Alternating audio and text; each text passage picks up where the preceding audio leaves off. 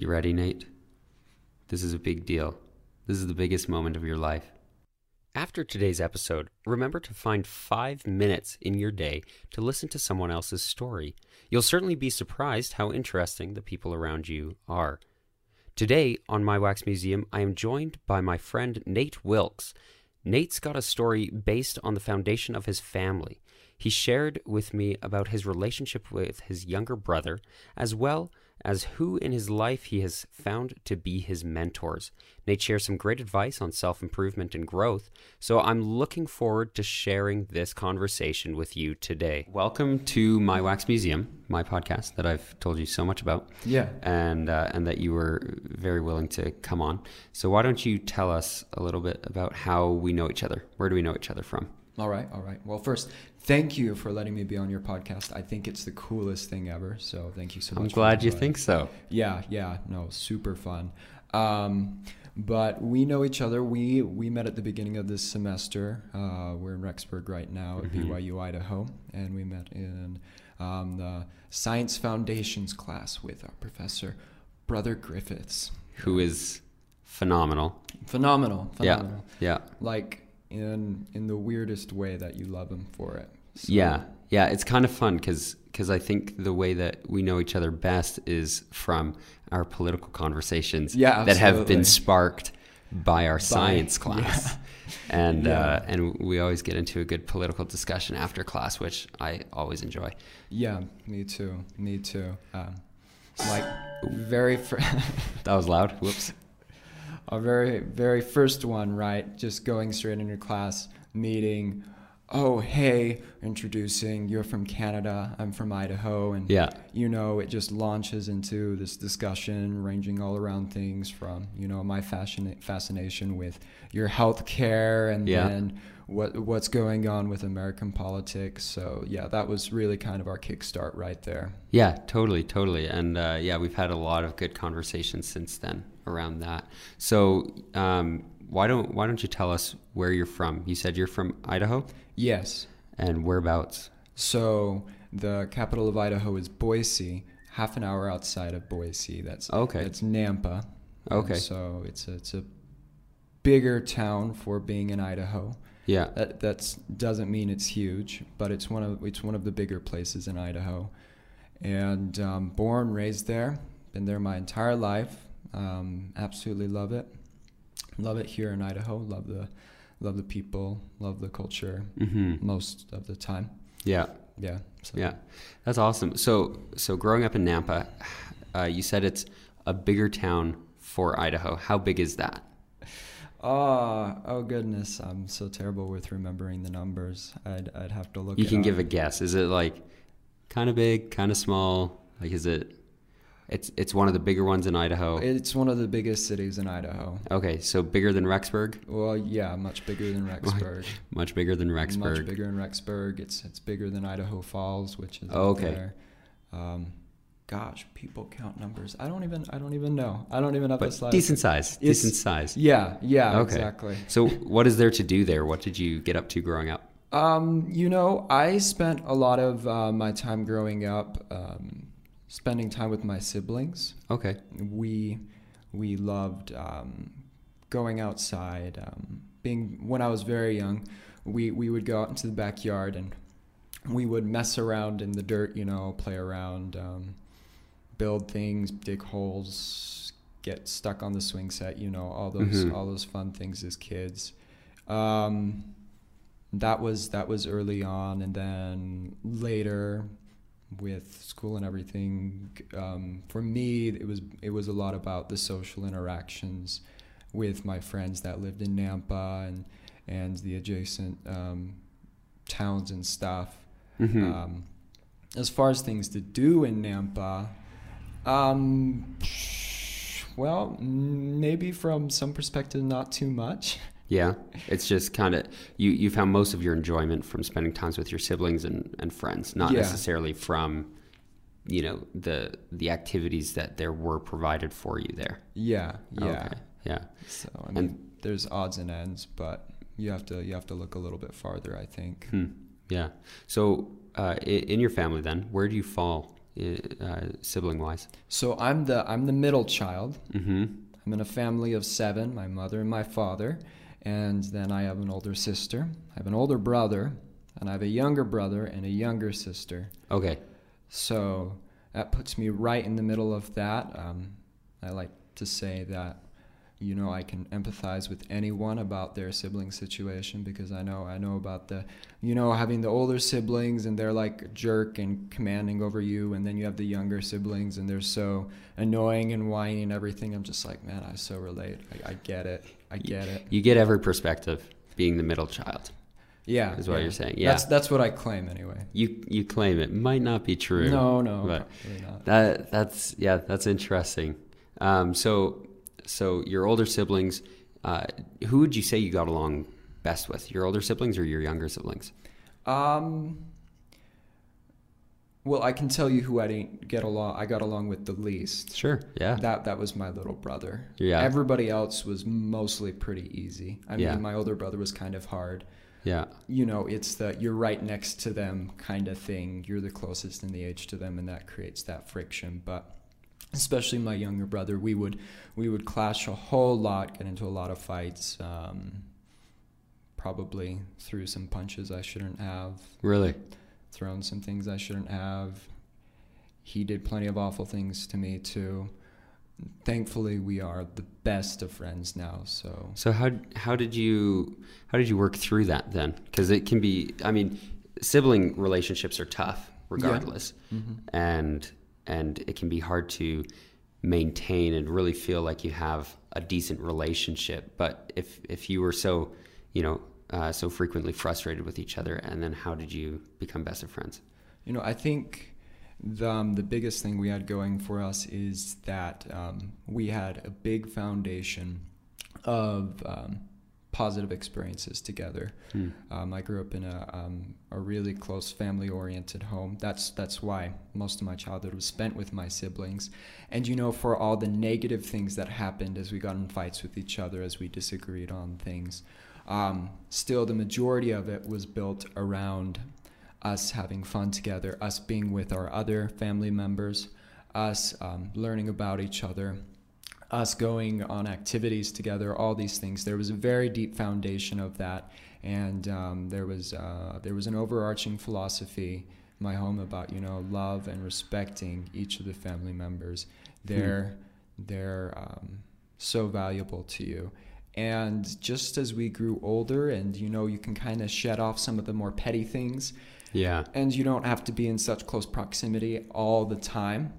That really helped our relationship, which I'll admit, it was already a good relationship, and from there it just blossomed into a great relationship.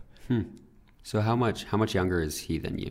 He's 2 years younger than me. 2 years younger. Okay. Mm-hmm. So I have a little brother who's 3 years younger than me, so I can kind of relate to how that relationship might work out. And so you credit that foundation of family being the priority in your life growing up, and I'm assuming it was your parents who instilled that in you, and who taught you that. What sort of things did they do to teach you how important your siblings were, regardless of how well you might get along with them at any given time? Watching them and their priorities, what they did and how they taught us to act. My mother, she chose to be a stay-at-home mom. She was educated. She got a degree in education. She chose to be a stay-at-home mom. That was her choice. So she was there, and she personally raised each of us, which showed her commitment to us, her idea of how valuable we were. My dad, he has a career in technology, and he always made sure, even though he was very busy moving forward his career, he would always be willing to put things down to spend time with his family. It's that order of priorities. It's that order of they're saying, it's time to come together and be a family now. It's time to come together on a Monday evening and spend time together and talk about beliefs, talk about religion, to talk about how we love each other. It's time to have a family dinner together. And you know what? Everybody's going to be poking at each other and they're all going to be screaming and yelling, but we're going to do it anyway because it's going to be worth it in the long run. And they firmly believed that, and they were right, because we stand where we are today, just so closely knit. I trust every single one of my siblings with my life, with everything I have. No problem. That's really impressive to me. That, because I think a lot of the time we might be prone to, oh, well, they don't want to do it anyways, so why would we bother trying? But obviously, like you said, in the long run, that's had such an impact on you, right? Yeah. It's only because of that example that you've been able to look back and say with appreciation, thank you for building that foundation, because you realize how much better off you are now because of it. And so growing up, did you often feel like, no, I don't want to go to family home evening on Monday nights? No, I don't want to go to family dinner. Did you feel like that very often? At different points, more or less. Maybe most of the time it was mostly me not being unwilling to be present as much, just to be unwilling to contribute. Wanting to be, when I was younger, wanting to go off running around being in the dirt. When I was older, rather wanting to be in my room being moody or reading or something or whatever. So being there but not really being there mentally or emotionally, kind of thing. That's where I resisted it the most. Yeah. You had other things that you thought might be priorities for you that you might enjoy more. Yeah. And so when did you find there was a turning point for you in that? Like, was there a moment where you just kind of realized, maybe this is good? I always thought, I don't know, my parents always told me, and you get this idea repeated to you again and again, this is a good thing, this is a good thing. And so I'm like, okay, this is a good thing. I get it. When it sunk in, had to be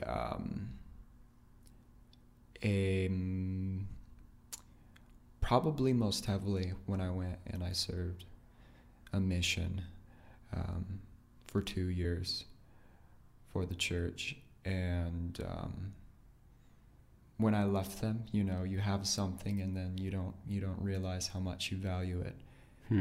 And I got separated from that, and I was terribly homesick. Yeah. The entire time. And I just felt like I had things so good that it was hard to remember the bad times, because all the good times would just come to the surface, and all that trust building, all that reliability, all those laughs we had together, those shone through even when I was struggling in my assignment. And so before you left on your mission, did you think you would miss it, or did you think, now I'm leaving, I'm gonna go out and have a good time, see you in 2 years? I knew I would miss it. Yeah. I knew I would miss it. I wasn't a cocky about that. I felt my roots were deep. I'm a bit of a mama's boy, trying to get cut off from that life, and I knew it was gonna hurt. But I never appreciated how much or how deep it would cut. Yeah. And then so that kind of hit you when you got out there, and you said that when you had troubles in your assignment, that you would go back to those good memories and those good times. Was that kind of something that you held on to? Was it kind of a steadying thing for you to think back to those good times then? Yes. I needed that sometimes, because at points I didn't feel like anything was going for me. It was a very hard 2 years for me,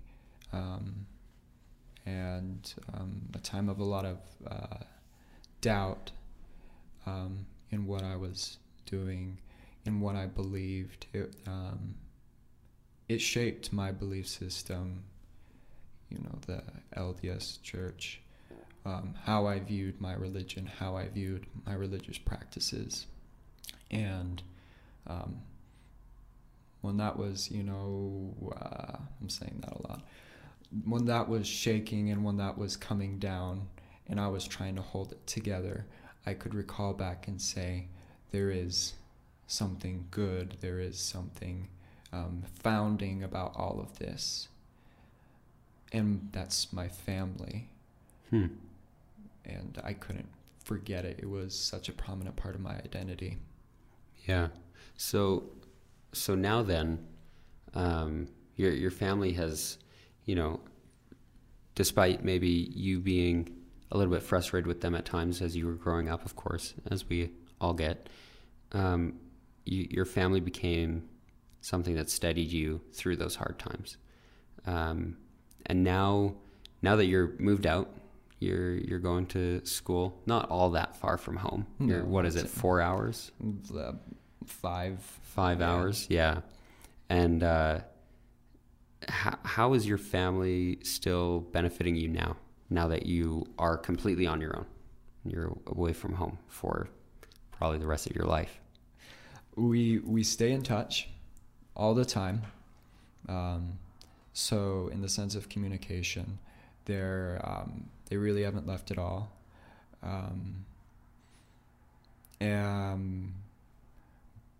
And I still rely on them as examples for me. Mm-hmm. When I need advice, I turn to them. When I need comfort, I turn to them, as well as other people around me. They're an integral part of my support system. Their values continue to play a vital role for me. The skills that my parents taught me are an extremely important part of me being here, me being independent. There was a very big emphasis on being able to learn, having strong, specific skill sets that my dad and my mom really wanted me to have. That's making me successful here. Mm-hmm. And that's it's core, it's inner, even though I'm not physically with them. It feels very much like they're close, thanks in part to how deeply bound I am to them, and also because of our technology that keeps us in constant contact with each other. Yeah, modern technology is a gift, especially for keeping in touch with your family. And absolutely. And I mean, you can Skype them, you can call them, you can text them any time of the day. Got a snap from my mom. Oh, really? She's in Costa Rica right now with my dad on What? vacation. I'm getting snaps from Costa Rica right now. So maybe modern technology isn't as much of a blessing. It just encourages jealousy. Oh yeah, I just told her that. I'm like, I'm so jealous. I'm out here. Yeah. This is like, what, highest temperature day is 33 degrees here, and it's getting a little chilly outside now. Cold and miserable, and they're out Snowed there just the other day. getting a tan. Yeah. No snow in Costa Rica though. Mm-mm. Dang. So, you mentioned that your parents taught you skills. What sort of skills did they teach you growing up? What did you learn from them that's helped you be on your own now? My dad, he's really pragmatic. Mm-hmm. I'm actually in many ways very, very similar to him. I think the same way as him. I like to approach problems the same way as he does. And one thing he wanted me to be able to do was have life skills to be able to manage yourself, manage your time, manage your priorities. And frankly, I'm not always so good at that. No one ever is. No. I think I had a big deficiency, though, but he pushed that really hard for me and helped me with that. Communication, the way that you're able to talk with each other, the way that you're able to, practical things like, going in for an interview for a job, or for resolving issues with somebody that you're not communicating well with. Big emphasis on being able to teach. My parents always made sure that I was able to go up in front of people and to be able to teach something. Didn't mean that necessarily it was good, didn't necessarily mean that I was always comfortable with it, but knowing how to do it, knowing how to verbally express myself was always there. And I guess on the more emotional side of things, they taught me how to keep a spiritual communication with God, keep a community communication with those around me, and to be able to communicate with them when I was in trouble and I needed help. Like I said, I'm more like my dad. I feel more pragmatic. Yeah. And then I needed Mom to come over and say, hey, now we get to the softy stuff where you talk about what's going on inside. And I'd be like, no, I don't want to. Yeah. And she'd be like, no, you have to right now. And she taught me that. So kind of got the contributors from both Mom and Dad. They taught me those different things. That's awesome, because I mean you need to learn both sides of it. Absolutely. In order to deal with yourself and progress in life. And I've never seen you really talk too much about your feelings. I mean, I don't think I've been a shoulder for you to cry on this semester. There's not many shoulders. It's just the way it is for me. Well, and I think there are probably more than you would think. I think you'd be surprised. If you ever need a shoulder to cry on after science class, I don't have anything going on. I'm just going home to make lunch. Well, thank you. You're welcome. Great. So we, I see you in science class using those communication skills that you talked about, sharing your thoughts as a class of 80 people are sitting in there. Yeah. And you're able to clearly present your ideas to our professor and share your thoughts and ask your questions. So was that always easy for you? Was that speaking out and being able to present yourself well? Was that always easy for you? Or is it even easy now at all? As long as I could remember, it's been easy. Really? Yeah.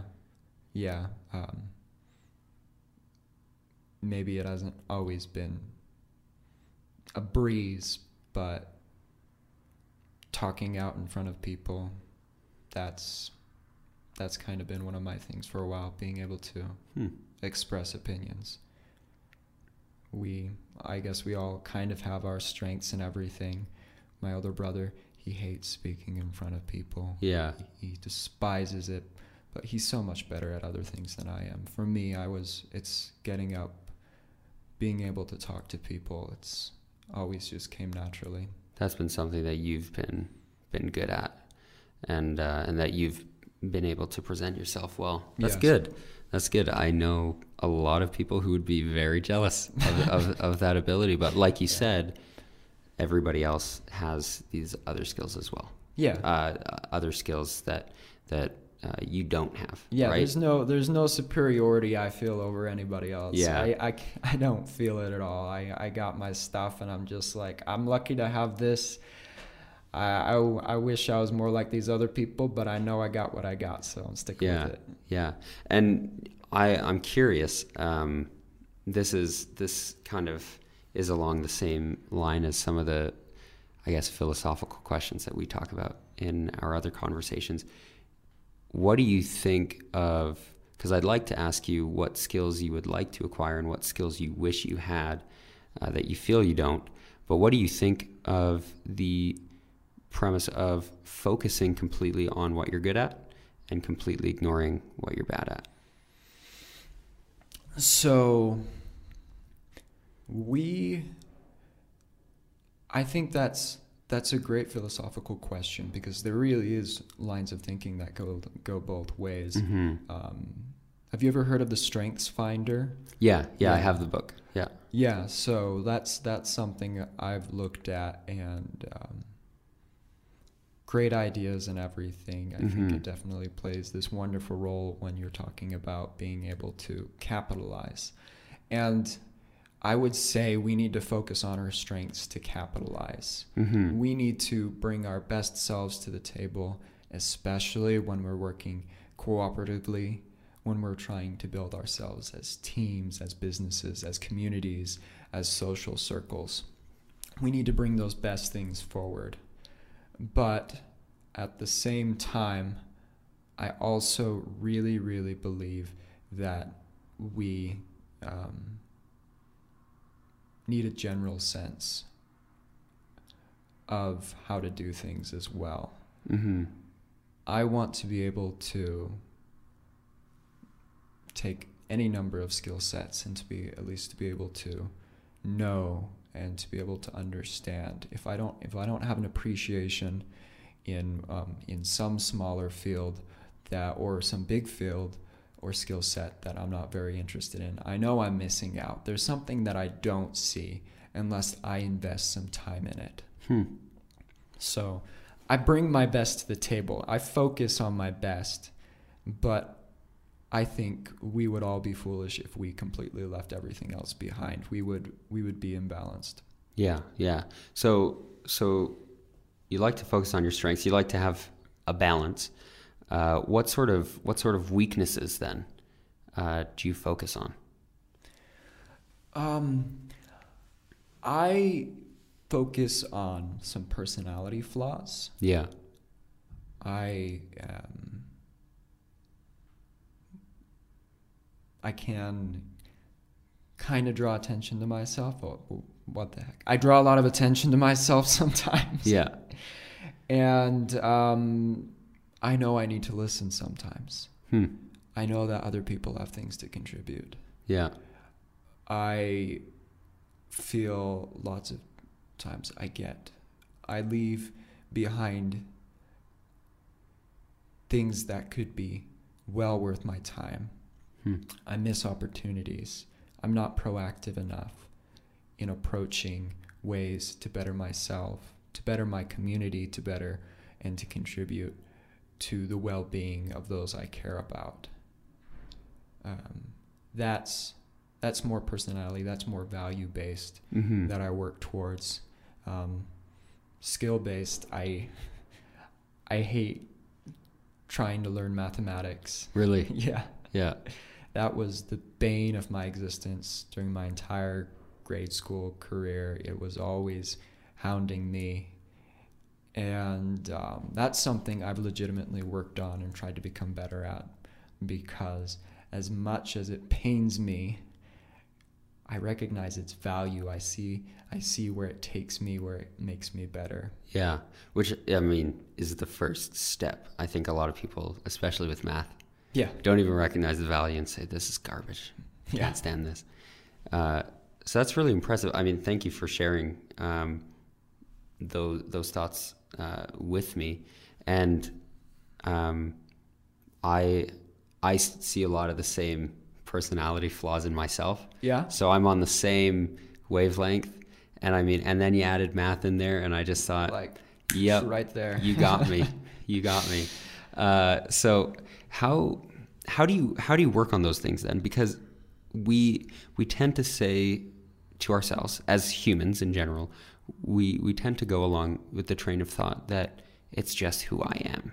Do you believe that's just who you are? Absolutely not. So how do you improve it? How do you change it? The most effective way I've found to be able to work on those areas is to be able to find a mentor, somebody who's willing to invest in you and to be able to challenge you. If somebody's willing to take a risk on you and hope to see improvement of you, if they give their own time, if they give their own love and commitment to you to try to make you better, I've never had a greater motivating factor when somebody I admire or look up to takes the time to, for me, they don't view it this way, but for me to take a step down off of where they're higher up and to say, hey, let me help you up a little bit. And then, I don't know, afraid isn't the right word to describe disappointing them. Yeah. But there's nothing that I'd more like to avoid than disappointing those that treat me that way, that invest in me like that. So seeking out mentors. Yeah. I like that. That's I like that mindset, because I think a lot of the time we set goals and we set all these things and these expectations for ourselves, but you're right in the thought that, bring somebody into your life who's going to invest in you and who you want to see them be pleased with you. So who have been some people in your life who you've had kind of mentor you and take that time out, whether formally or informally, whether they know it or not? So the primary ones are my parents. Mm-hmm. I know I go back to that a lot, but that's your foundation. Straight up, that's what it is. Yeah. My parents. And I also see God, Jesus, actually is my most important. Mm-hmm. My Father in heaven, Jesus Christ is my most important mentors.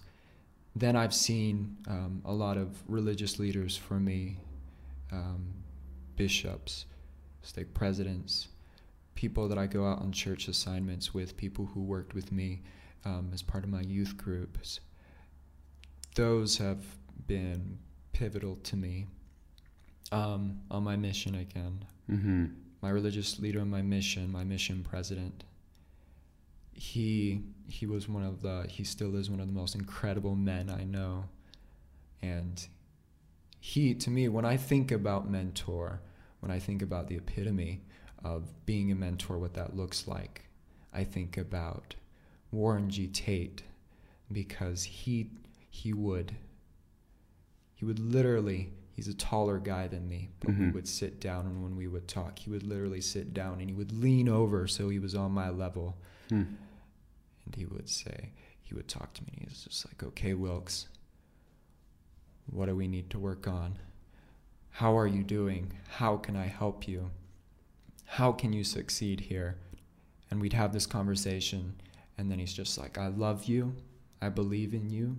Go out, do great work. I know you're going to succeed. He would send you off on that way, and I swear, every time I'd talk to the guy, I'd spend some private time with him. I'd walk away smiling. I'd walk away feeling empowered. Those are the kind of people that I want to surround myself with, is people who make me feel empowered. And hopefully, at the same time, maybe if I'm becoming more like them, I'm empowering others around me as well. So it's learning from your mentors, and then finding ways to pass it along. Absolutely. And repay that kindness and that almost training, whether formal or otherwise. So some specific things, I'm curious, what were some more specific things that your mission president taught you that have helped you improve? He taught me that I have a capacity for loving everyone around me. One time we had a guy who was going to come and speak to all the missionaries, kind of a seminar kind of thing. Yeah. And the guy, if you've ever seen Forever Strong, No. Good one. I recommend it. Anyway, the coach on Forever Strong, his name was Coach Gail Wicks. This was Coach Gail Wicks. He was coming to tell us about life, give his rundown philosophy. And he asked for a recommendation from my mission president for somebody who could come and be up there with him.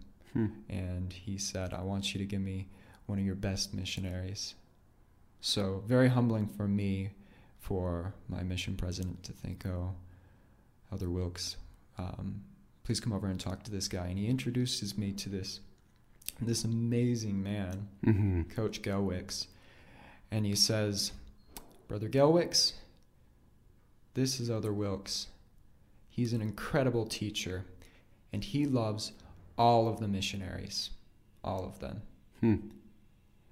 And I never thought that to myself before. But when he said it, and he took the time to point out and say, this is one of your strengths, capitalize on it. It goes back to like the strengths things. Yeah. It opened my eyes and it opened a world for me to say, you know what, he's right. I can love these people around me. I do have that capacity. I do it naturally. And now that I'm aware of it, because he's made me aware of it, I can do it even more. And that became a defining theme for me while on my mission. And then coming off of it, I feel that I should be capable of caring about any individual that crosses my path. Now, do I consciously think about that? Do I always succeed? No. But I know I'm capable of it. And I know that other people are as well, if they embrace that. Some people it comes more naturally. But he taught me that, and he opened my eyes to that. He also taught me a lot of practical skills as well, things related to administration, to speaking, to planning and all of that. But I'd have to say that one is the one that stood out to me. It's helping me recognize a strength that I didn't know I had, so I could become more. I like that thought that maybe when you're good at something, once you realize that you're good at it, you might become better at it because you realize it's something that you have and you start acknowledging it more and maybe putting more effort into that. Yeah. Well, did you ever really believe that you were great at something until somebody else acknowledged you and said, you're doing wonderfully at this. You have a talent. You should go out and be more with this. I think that we all will need some self-validation. I sing. That's something I do for fun. I'm not the best singer out there. I'm not making a career out of it. I don't go out and perform solos for people. But for me, when I started singing, and I was extremely sensitive about how I sounded like, whether people were judging me, it was those people who said, you know what, your voice is good. I like listening to you. That was my self-validation there. And you probably have similar experiences where maybe something like this podcast, did people tell you this is something that you're good at, about asking questions, about being able to create this this picture of people and what they're like? I don't know, but I'm sure somebody was able to open that up for you. Yeah. It has been an interesting thing doing this podcast, because one thing that you talked about as being one of your weaknesses, about being the one who maybe doesn't listen very much. Yeah. That's one of my weaknesses. Oh, yeah. That's one of the things that I related to you on. And that was one of the primary reasons I started the podcast, is because I wanted to change that, right? And so that's been an interesting way that I've sought to change myself. And it has been true that as I've gone through it and people have shared that with me, that, hey, you're good at asking questions, I've thought, wow, I guess it's working. Yeah. I'm starting to figure it out. You should feel this self-validation about this. You're good at this. I appreciate that. And yeah, I really appreciate you sharing that with me. And I totally agree that when you become validated by other people, it's not that you needed the validation always, you still might just be fine, but it gives you that extra boost to do even better. Yes. Right? And to say, oh, I can do this. I mean, I know a lot of the time after science, you have your singing lab or class or group. Yeah. And if you didn't have that validation from other people saying, hey, keep going with this, would you have taken that class, or would you just kind of kept it kind of more hidden? I probably wouldn't have. I probably wouldn't have taken the class. I probably would have kept quiet. Yeah. But there, in that respect, was loving peers and mentors again, who made me feel like I had something to contribute when I shared that talent. So very much true. You're right. You're absolutely right. And I like that. I mean, I had my roommate Tanner. I had him on the podcast two weeks ago, and he sings as well. I've told you about him singing, and he shared a lot of similar thoughts to that that need for encouragement, to kind of say, oh, you're good at this, try this, and practice it, right? So definitely I've seen that in my friends, I've seen that in myself, and now I'm seeing that in you as well, and how you've taken that skill and that validation and gone forward with it. So who are some mentors you have now who are teaching you? Let's see.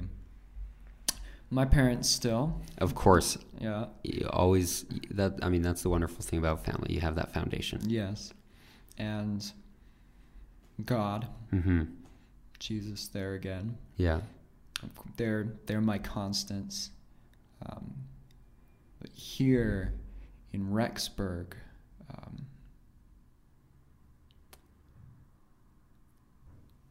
that's a little bit of a harder one because, I don't know, I'm still stepping out into a new environment.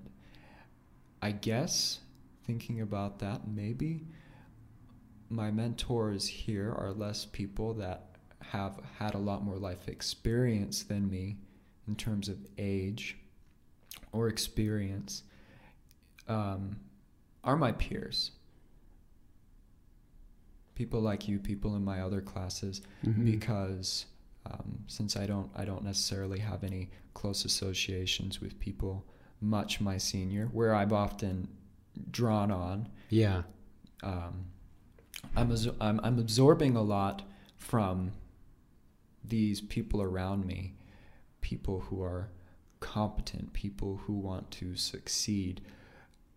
Here in a university setting, everybody's trying to sharpen themselves up, prepare themselves for the real world out there. Mm-hmm. So they're very consciously getting better. Mm-hmm. There's a lack of apathy in a true learning environment. And so it's very easy to observe and to draw on what people can contribute, and then to be inspired by that.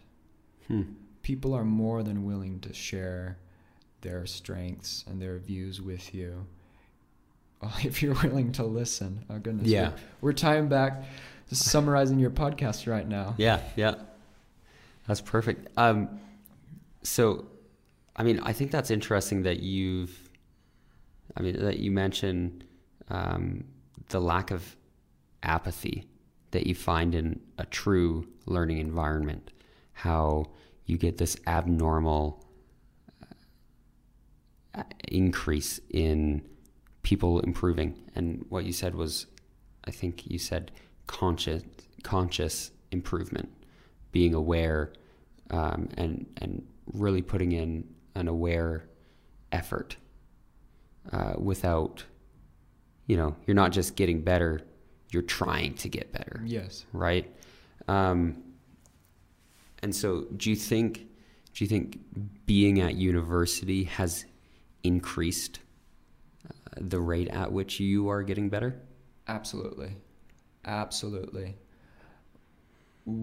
I see this as a good environment. I'm pegging this as one of those environments, and in that respect, I am thriving here. I'm doing wonderfully at being able to consciously take what I know or what I didn't know and to build on that. Yeah. And to grow and change. So you've only been here for, 7-8 weeks now? Yeah, a couple months-ish. And so what has it been that has been the biggest change for you and in you since being here at school?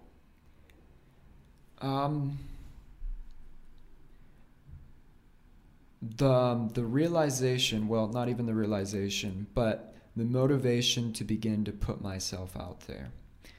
Anybody who spends enough time with me knows I have a lot of opinions and I have a lot of things to say. You know that. Yeah. And I appreciate really it. well. Yeah.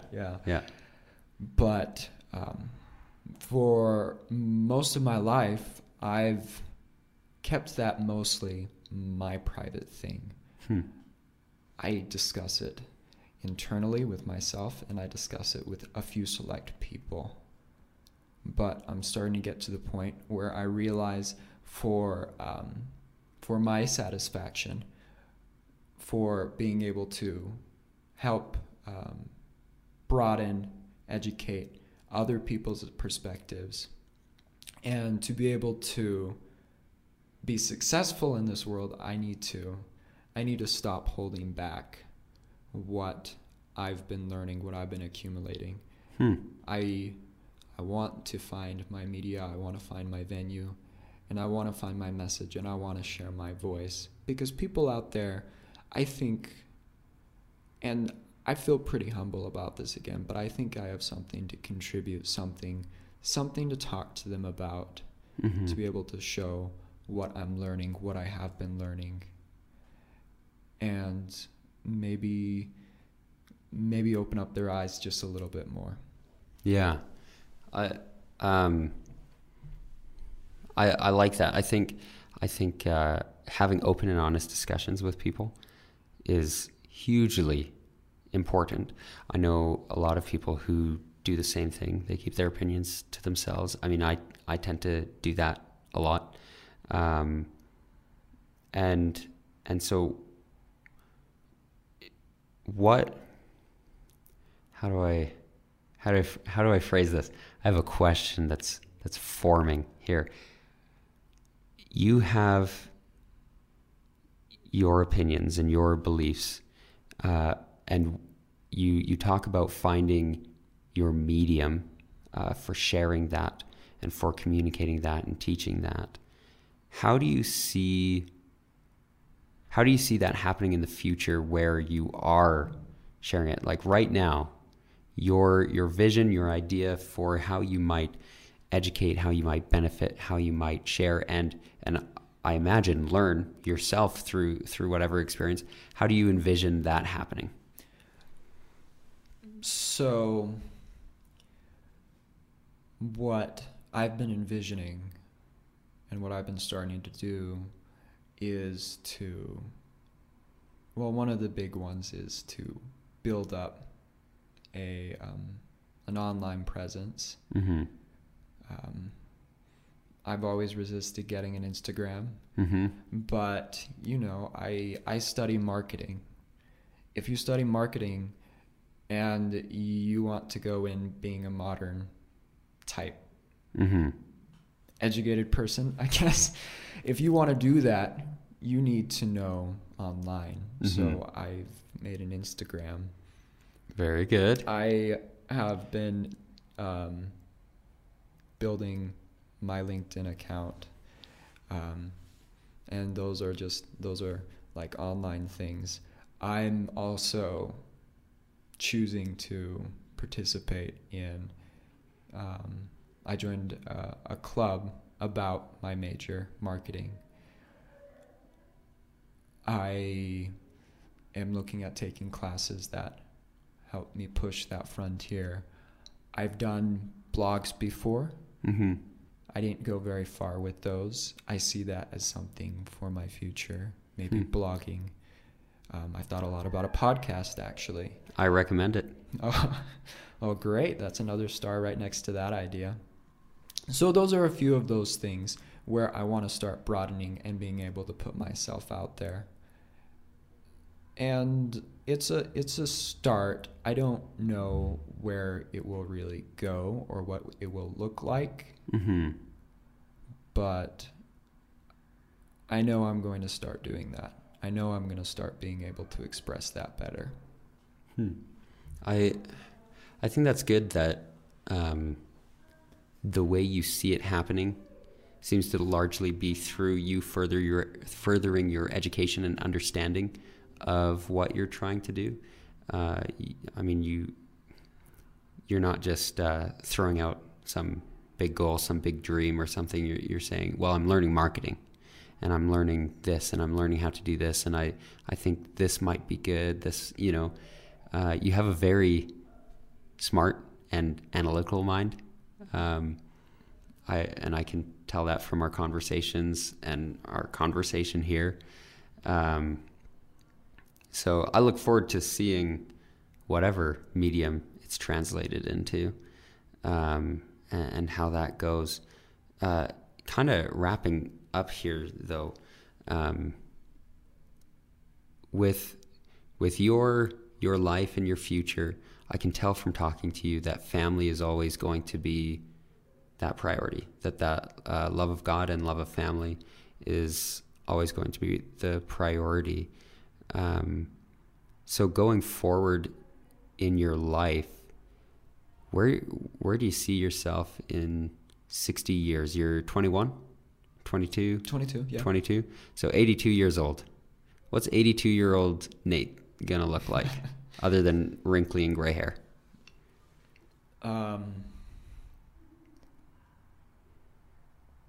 I guess I hope I look like somebody who's done some good work.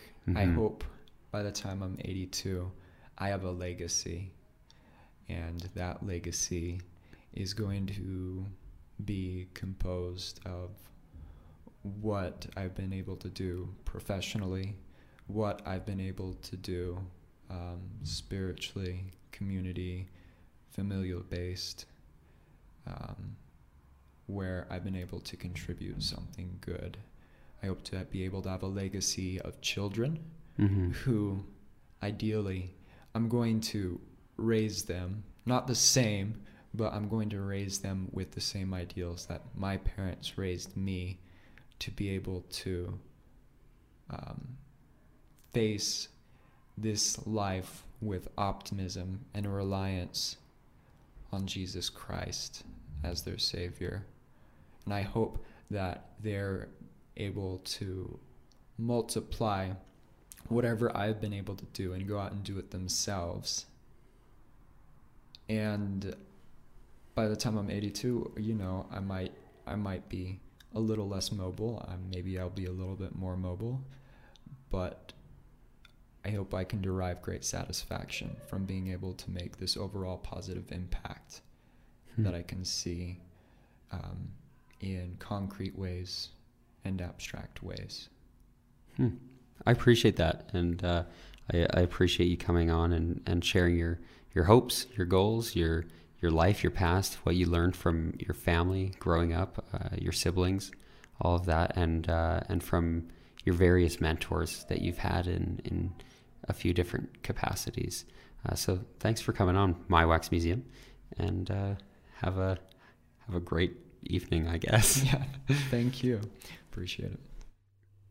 That was a great conversation I just had with my buddy Nate, and I hope you got something out of it as well. But what I hope you get more out of is the 5 minutes you take today to get to know somebody else, somebody who's in your life already. The people that I choose to interview are people I know, people who just seem like, hey, they might be willing to be on a podcast. And it always goes well, and I always come out of it loving that person more. So I encourage you to take that 5 minutes today and talk to somebody. Ask them a question about them and learn a little bit more about them. Get inspired and find a little more love for them. Thanks again for listening to My Wax Museum. As always, feedback can be sent to mywaxmuseum@gmail.com. Thanks again, and I hope you have a fantastic day.